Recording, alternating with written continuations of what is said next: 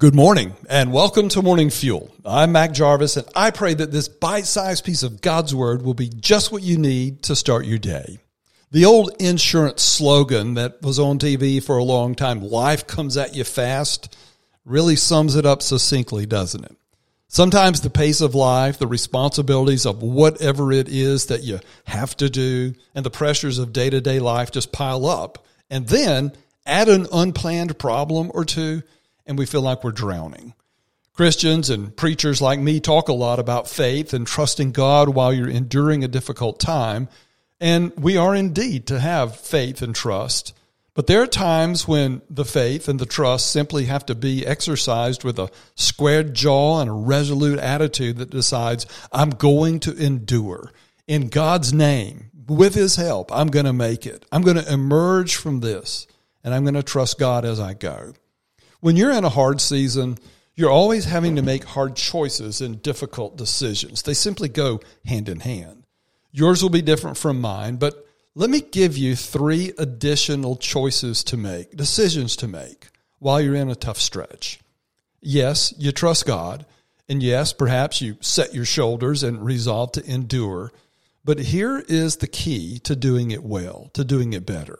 These 3 decisions are found in Romans 12:12. So they're not really coming from me. They come directly from God. And the verse, by the way, is pretty easy to memorize. I would encourage you to do it. Romans 12:12 reads this way: rejoicing in hope, patient in tribulation, continuing steadfastly in prayer. Again, rejoicing in hope, patient in tribulation, continuing steadfastly in prayer.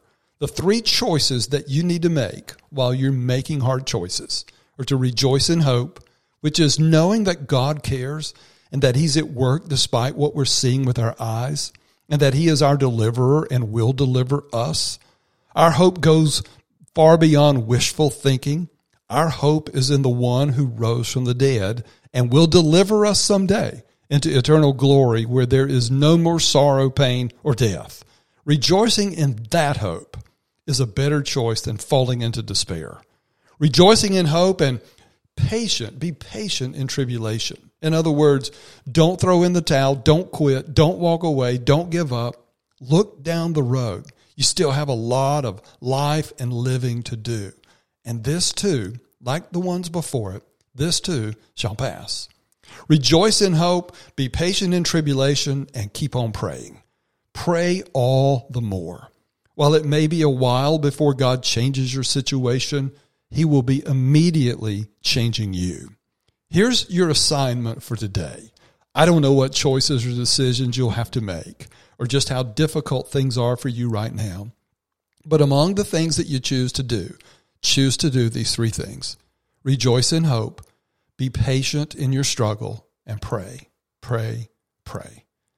I want to pray for you that you will. Heavenly Father, your word is true and it is precious.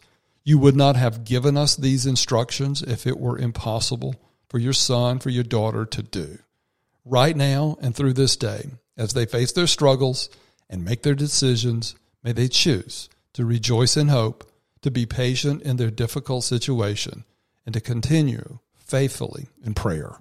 In the name of Jesus Christ, I pray. Amen.